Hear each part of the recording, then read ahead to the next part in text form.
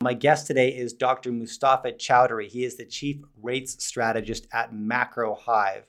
He's also known as the godfather of rate hedging. So, no surprise, what we talk about today is his prediction for rates and how to adjust your portfolio accordingly. As always, right beneath this piece of content is a link where you can subscribe to my weekly newsletter. I write an essay every single Sunday and I send it out for free. It's my key lessons and takeaways from conversations just like this and plenty others. And although I'm an investor and I manage a portfolio of early stage companies, I write more frequently about managing my mind while managing money, not necessarily managing money, because this is the most important tool in the investor's toolkit and the one that will steer you in the right or wrong direction. So every Sunday, I fire out an essay. It's free. Join 40,000 other investors and get that from me every Sunday morning. Here is Dr. Mustafa Chowdhury. Enjoy.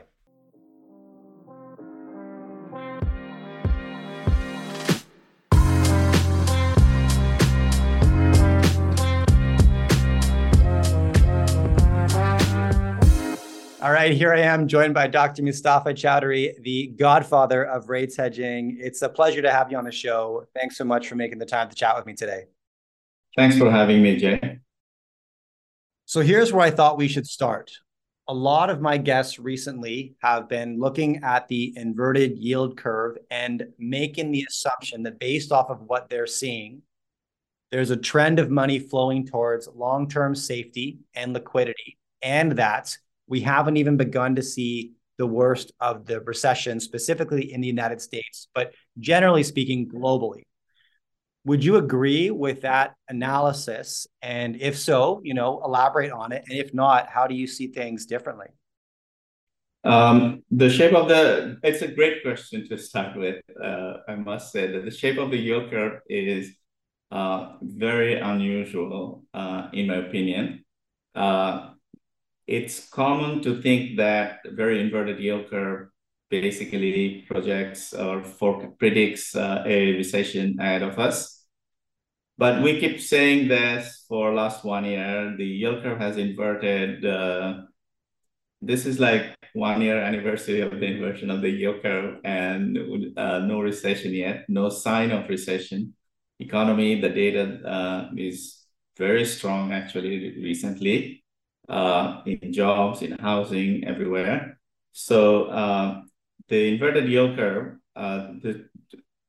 firstly, the shape within the inversion, it is a little bit unusual. I would call it a hockey stick shaped yield curve, straight down, very fast for the next 2 years, and kind of flat after that. It's as if nothing happens for 2025 to forever. So I think what's happening is that the market, there is a lot of technical flows. So evidence number one, as I mentioned, and the other one is that when the banking crisis started, or the four banks got into trouble in early March, we had overnight more than 200 basis point move in close to 150-ish basis point move in the 2-year rate. So when market rallies, it really rallies a lot. When it sells off, it seems to sell off very slowly. It tells me that a lot of people has put on this carry trade almost like free money, because the yield curve is saying that there will be imminent recession, nothing happens, and if you hang on to that trade, then you make actually a lot of money from the positive carry from shorting a interest rates in the near term. So because there is this very large amount of positions in there, the market seems to keep mispredicting the Fed. So Fed hikes 25 basis point at a clip right now, at this point, and the market then prices another 25 basis point in the yield curve, and then unwinds that a year later. So basically, inverts the curve every time Fed hikes, there is a corresponding ease priced in 2024 or 2025. So the net from 2020 after 2025, seems to be no change. So I don't think it predicts, maybe it predicts somewhat of a recession, but it's not all about recession. It's about how the market is betting this curve at this point. But eventually a recession will happen. We will have to wait longer than most most analysts or economists have predicted, and maybe a long time, because there is absolutely no sign, except for one place. I'll get to that later. There's not much sign of a recession. Oh, I'm so curious about the one place. Okay. This one place is small banks. Yeah. Okay. So what's going on is that we saw that started when we start to look at the banking system after the Silicon Valley Bank collapse, that there is a big distinction between small banks and large banks in the U.S. So let me first say why I am not so negative about the economy yet. Sure. It's just a timing question. Like, it's not going to happen anytime soon, but there is a slow process grinding that will eventually get us to a recession. Usually what happens is that by this time, with this monumental amount of rate hike that has already happened, consumers should have weakened.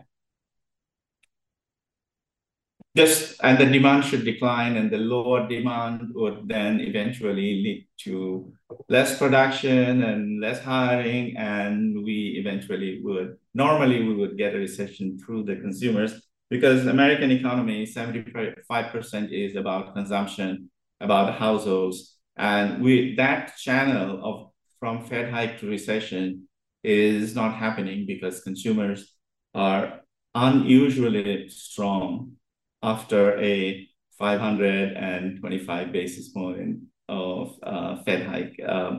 And I will talk a little bit about why consumers are strong.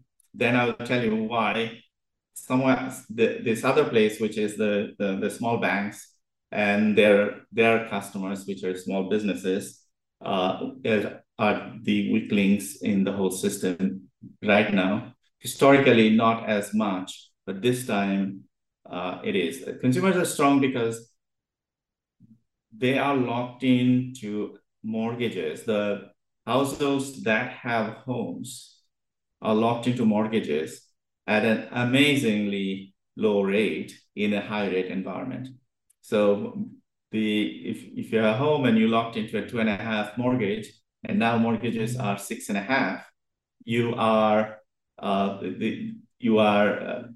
4% in the money. And if the average homes in the US, like 400 plus, on your balance, you have a huge gain in your value, in your household asset value, just from the mortgage gain. And then not only the gain from the mortgage, there is other things that consumers have gotten that leaves them at a really good position.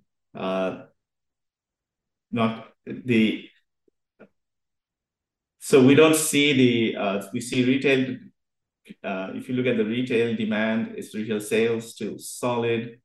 We see housing still on not, if not on fire, very strong. In the last, especially this May data in US housing, everything seems to have turned around. And whether existing home sales, new home sales, home sale prices, every piece of the data pointing to housing seems like it has turned around. You get apartment rents coming back up. It was going down and then coming back up. So that channel is not happening this time. It's a huge surprise for Fed, because Fed probably was hoping this was going to happen a long time ago, and we will start to see inflation start to go lower. Where there is weakness is in the small banks. Because small banks did a big mistake, which is when the Fed was running a zero interest rate scenario and pumping massive amount of QE into the system, they did one thing that if you look at the history of small banks, small local banks in the US, they never did this. Usually what small banks do, their clients are local and local businesses. And so they get their deposits from locals and then they lend to local businesses, mostly for commercial properties, shops, things like that. And usually they don't get into real estate, especially home mortgage business. This time was unusual. Since the Fed pumped this huge amount of reserves in the system, small banks were flooded with reserves, and they didn't know what to do. So they bought a lot of MBS, which usually a forte for the large banks and not for small banks. And they also bought US Treasuries, which, if you look at the history of banking in the US, you'll never find a time when, maybe in the 70s or early 80s, that banks would buy 2-year treasuries. But those days were gone a long time ago. And now, if $1 trillion American small banks sitting on more than $1 trillion of MBS and treasuries with duration in them. So deposits are starting to move. I just checked the financial statements of about 145 small banks from the first quarter financials, and the non-interest deposits have declined. On the median is about 10%. There are a lot of banks with 20% decline in non-interest deposits and significant compression of net interest margin for the small banks because they're sort of stuck with long duration assets, and their deposit assumptions about how long the deposits are going to be in the book are starting to turn out to be incorrect. So average bank assumes that about the deposits have a 5-year duration, which means sort of on average, it will be the sensitivity of their deposit book is going to be about every 100 basis point change in interest rates will be the deposits will there will be basically means there will be very little deposit movement, and that assumption is turning out to be wrong. We will see in the macro data a little better, but I'm actually looking at some of the individual banks' financial statements, and it's starting to move. Not to the point that it's a crisis, but it'll boggle my mind if they lend anything and to anybody at this point, being stuck with this mortgages and treasuries. So, and their borrowers are usually small town businesses with 4 or 5 employees, shops, restaurants.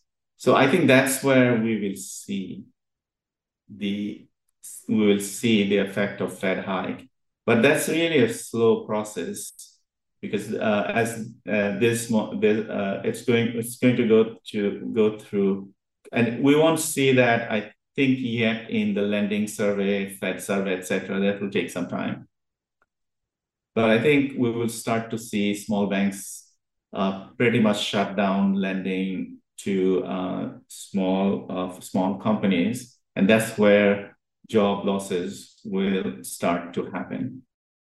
Okay. Let me pull in a couple threads there. So one thing you shared was that, consumption has been unusually strong. And one of the reasons that's been the case is just because if you're house is financed at 2% and rates are now 6%, you feel in the money, you feel a bit wealthier. And that's going to encourage consumption versus austerity, right? If the value of your home depreciates, for example, it may not be an asset you intended to sell, but just because the value went down, you start practicing more austerity because you feel poorer than you did 6 months earlier. Um, so, you know, questions around that is like, what's going to curtail that unusually strong consumption? From there, you went into the small banks. There's a handful of things occurring here, some consolidation. You touched on the average duration of a deposit being 5 years, and that's no longer proving the case, especially for these small banks. That's really interesting. And obviously, we've seen that in spades. And that in combination with the rates is going to lead to decreased lending. The small banks typically service small business. So if small businesses don't have access to capital, they're going to have to cut back on growth plans, maybe operational costs, maybe that leads to job losses. And that is one of the catalysts that will eventually start to pull consumption down as well. How'd I do there in terms of? Yes, that's a flow versus stock concepts. Homeowners are not only feeling richer, they're also feeling less risky because Right. remember their life is less sensitive to interest rates than it was in the past, because most of the interest rate risk that homeowners should have is actually held by either Fed or the banking system because of their gigantic portfolios. And so they're wealthier and they're less risky than usual for homeowners. And it's very unusual in a Fed hiking scenario. It's not just unusual at a normal time, but more unusual in a Fed hiking scenario. So, but that's the stock concept. And the flow concept is when you lose your job, even if you have a great mortgage, you still lost your job. So that's going to come through the small business channel. But the thing is that because it's coming through the flow rather than flow and the stock together, I don't know whether I articulated it right, it's going to be a little slower. The recession is going to be slower to come. Okay, I'm with you. And actually, to back up to where we started this conversation, you're like, the recession is coming, just not as quickly or as immediate as most economists are predicting. There's kind of two things going on there. I believe number one is that economists love to predict recessions. It's a great business to be predicting a crash. People bite on the headline every single time. It's exciting. It's seductive. The sky's about to fall. And they don't have to be right. See, when you predict a crash and you're wrong, everybody forgets the next day. When you predict a crash and you're right, they make a movie about you, right? It's called The Big Short. Right. Right? Exactly.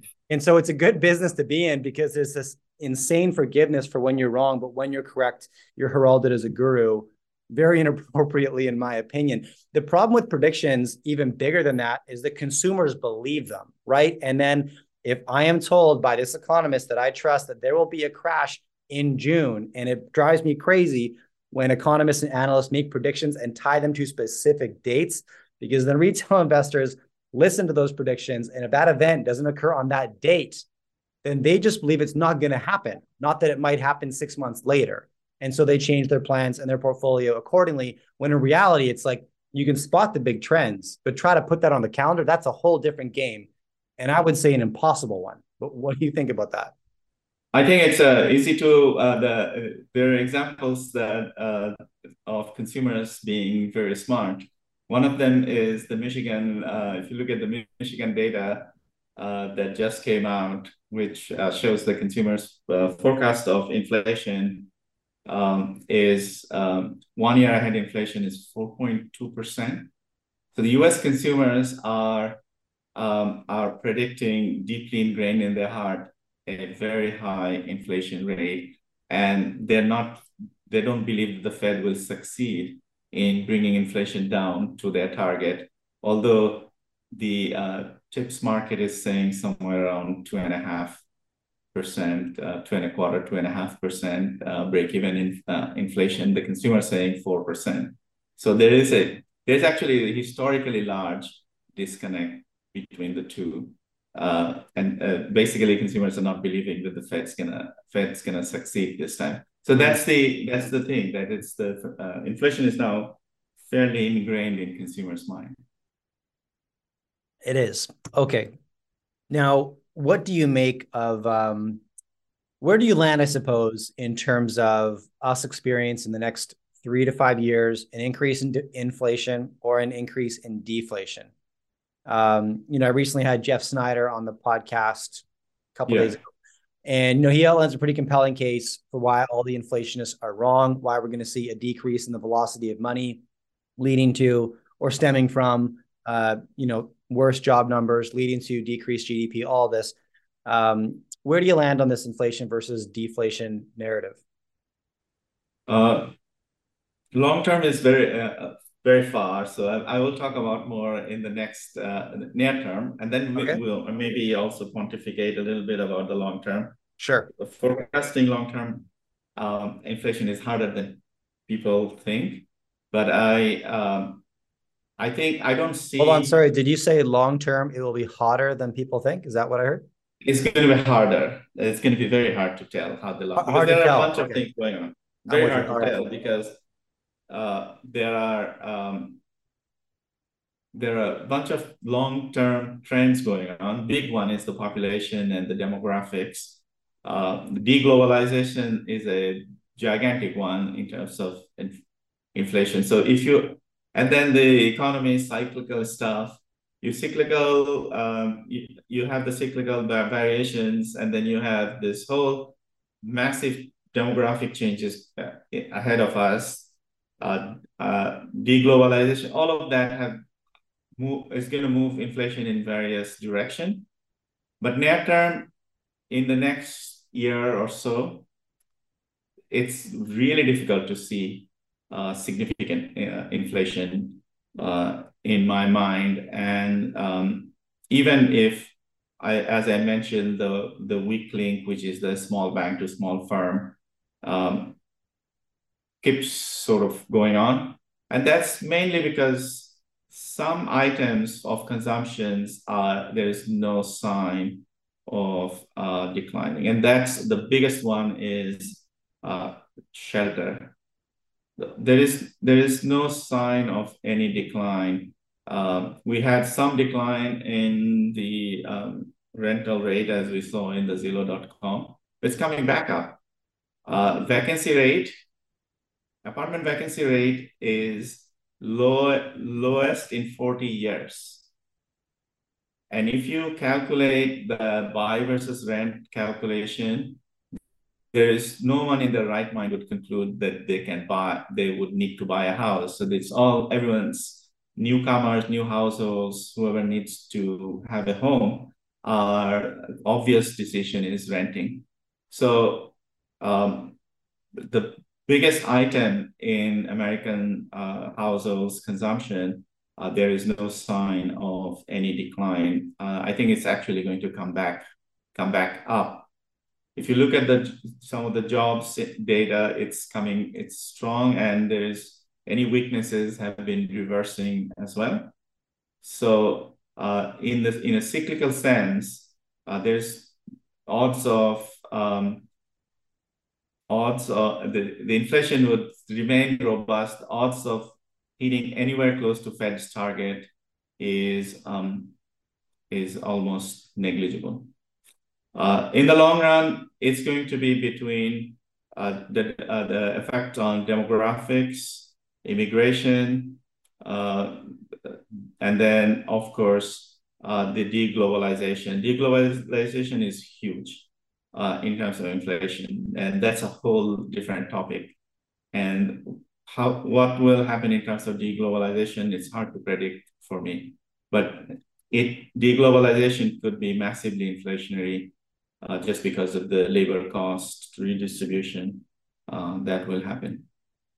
And so But you don't necessarily need to be able to predict how deglobalization will shake out, because that's a really tough game as well. Like the chessboard is being reshuffled. We don't know where the pieces are going to land yet. exactly.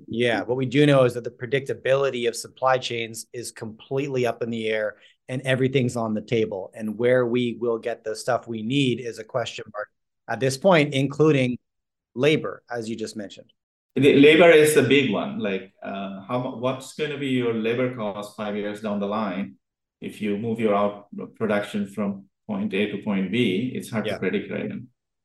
Yes. Okay. Which is, you would make the assumption, an inflationary catalyst for sure. It seems. Most likely, and more inflationary than disinflationary.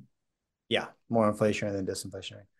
Okay. How are you structuring? If you want to talk about your portfolio, by all means, as much as you would like to share, or where are you seeing money go? What I want to get a sense of now is, based off of how you're viewing the economy, where is the smart money going? What's the defensive play? Is there an offensive play, and what might that be? The offensive play has been, I think, that heavily in the free money that's in betting against the forwards that's going on. Been that's very risky also because we saw big losses right after the Silicon Valley related rally.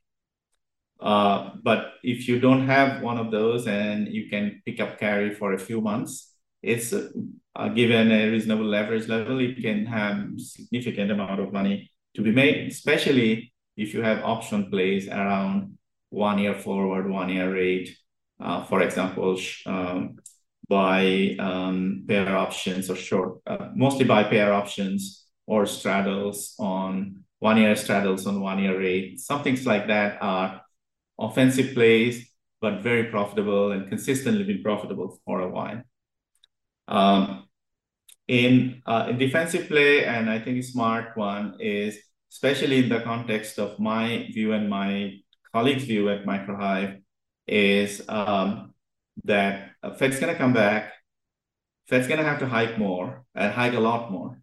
And so have a significant amount of money market funds, and keeping your dry powder is probably a very good defensive trade. We're not there yet that something is going away from us and we are gonna miss the bus, like previously 2000 and early 2019. I think yeah. We had when Fed still kind of easy money policy, it's hike a few and then they will stop and the boat's gonna leave. So you have to buy something risky asset. We're not in an environment right now. There is time. But I am heavily into money market funds and proposing that keep dry powder. There will be great opportunities in the future. I also am suggesting tips to our clients, especially intermediate maturity tips, because I don't think Fed will be able to bring inflation back to 2%. They will have to, even if they will not announce it publicly, formally, but they will they will either not be able to get to 2% or abandon the 2% target. So generally positive on intermediate maturity tips. 1.5% real rate plus we get 3% inflation. That seems like a very good, decent long-term play. I'm still a little bit positive on the dollar because I don't think Fed's done yet. And bet on the US consumers. US consumers are on much better shape than US firms. So consumer-related assets are good, like MBS, great yield, government guaranteed, and in general, consumers, anything that exposes you to American consumers is probably a good trade. So those are the four things that I'm focused on. There is an aggressive part that I've been telling clients also, this more play a little bit against the yield curve in the front end, but that's for risky players. Okay. I like the statement. U.S. consumers are in better shape than U.S. firms. And I get it, I guess. Strictly looking at the balance sheets, in general. Look, I want to thank you for coming on the show, Mustafa. It's been great chatting with you. Thanks for making Sure. the time to get in front of my audience. I appreciate it. Absolutely. It's my pleasure. If you enjoy my content, do me a favor. Follow or subscribe to this podcast. Drop me a rating and a review and share this with a friend. All of these things allow me to get bigger and better guests on the show. Now you can catch me all over social media at jmartinbc. Thanks for tuning in.